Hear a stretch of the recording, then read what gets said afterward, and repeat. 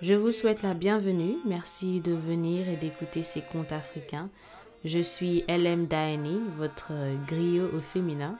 Le conte d'aujourd'hui nous vient de l'Afrique de l'Ouest et j'ai rajouté quelques petits détails pour que ça fasse vraiment Afrique francophone. Comme disent les Anglais, enjoy!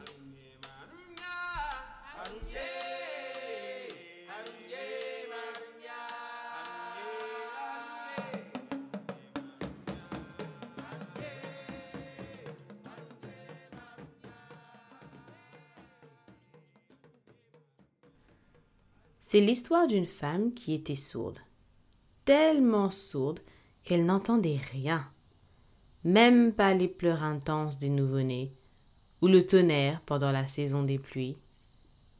Tous les matins, elle portait son enfant sur son dos et elle se rendait au champ. Elle avait un immense champ d'arachides. Et un matin, pendant qu'elle travaillait tranquillement dans son champ, arriva un homme.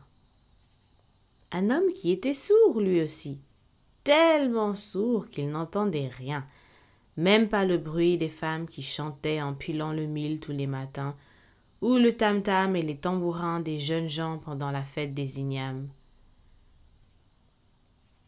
Cet homme cherchait ses moutons. « Madame, excusez-moi, » s'adressa-t-il à la femme. « Madame, pardon, je cherche mes moutons. Leurs traces m'ont conduit jusqu'à votre champ. Est-ce que vous ne pourriez pas m'aider à les retrouver? D'ailleurs, on les reconnaît bien, mes moutons. Parmi eux, il y a un mouton blessé.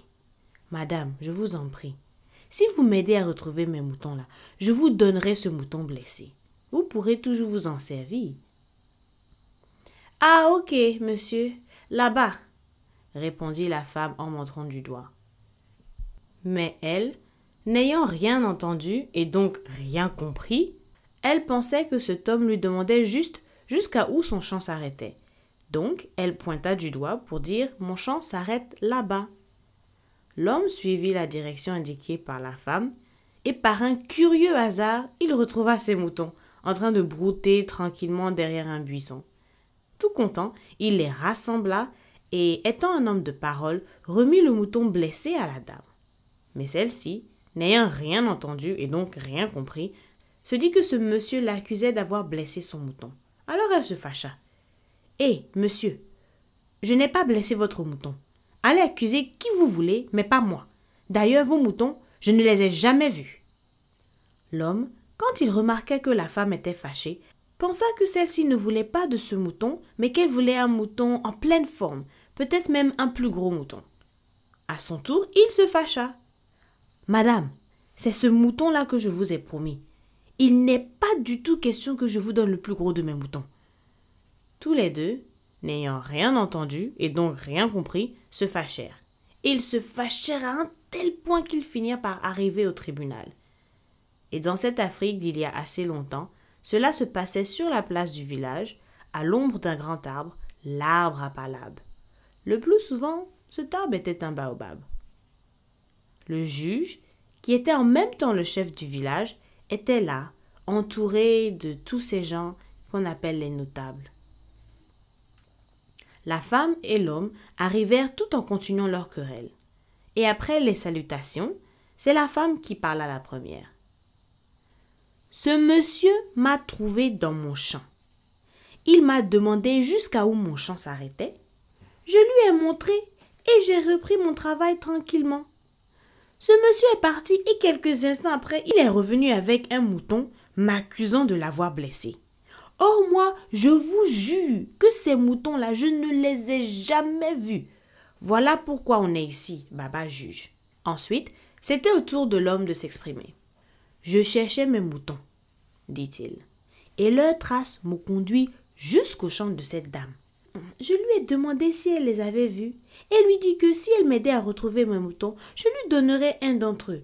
Mais j'ai bien précisé que ce serait le mouton blessé.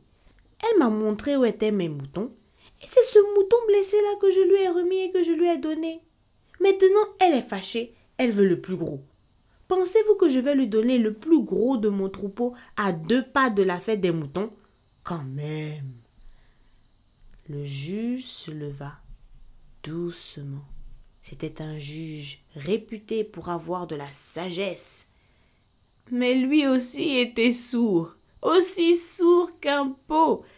Et quand il vit l'enfant sur le dos de sa mère, n'ayant rien entendu et donc rien compris, il pensa qu'il ne s'agissait là que d'une petite querelle de ménage. Alors il s'adressa au monsieur. « Mais monsieur, cet enfant-là est votre enfant. Regardez d'ailleurs comme il vous ressemble. À ce qu'il me semble, vous êtes un mauvais mari. Et vous, madame, des petits problèmes comme ça et vous vous égosillez autant. Mais ce n'est pas la peine de venir jusqu'ici étaler tous vos secrets devant tout le monde. Rentrez chez vous. J'exige que vous vous réconciliez. » Ayant entendu ce jugement, toute la cour, tout le monde éclata de rire. Alors les 3 sourds, que firent-ils? Eh bien, ils éclatèrent aussi de rire, n'ayant rien entendu et donc rien compris. Alors moi, je vous pose la question. À vous qui avez bien entendu et donc tout compris, à votre avis, lequel de ces 3 est le plus sourd?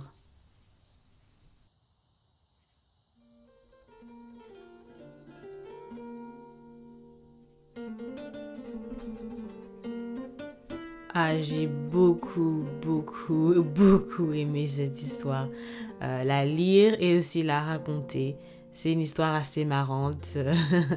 J'aime bien la petite question à la fin.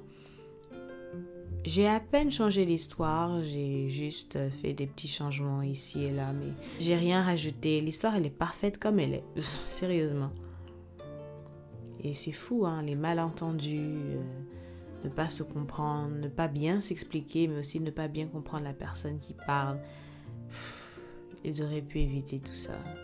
Et nous-mêmes, en tant qu'êtres humains, combien de fois est-ce qu'on pourrait éviter les conflits, les malentendus et les querelles? Pensez-y bien et bonne semaine. À bientôt.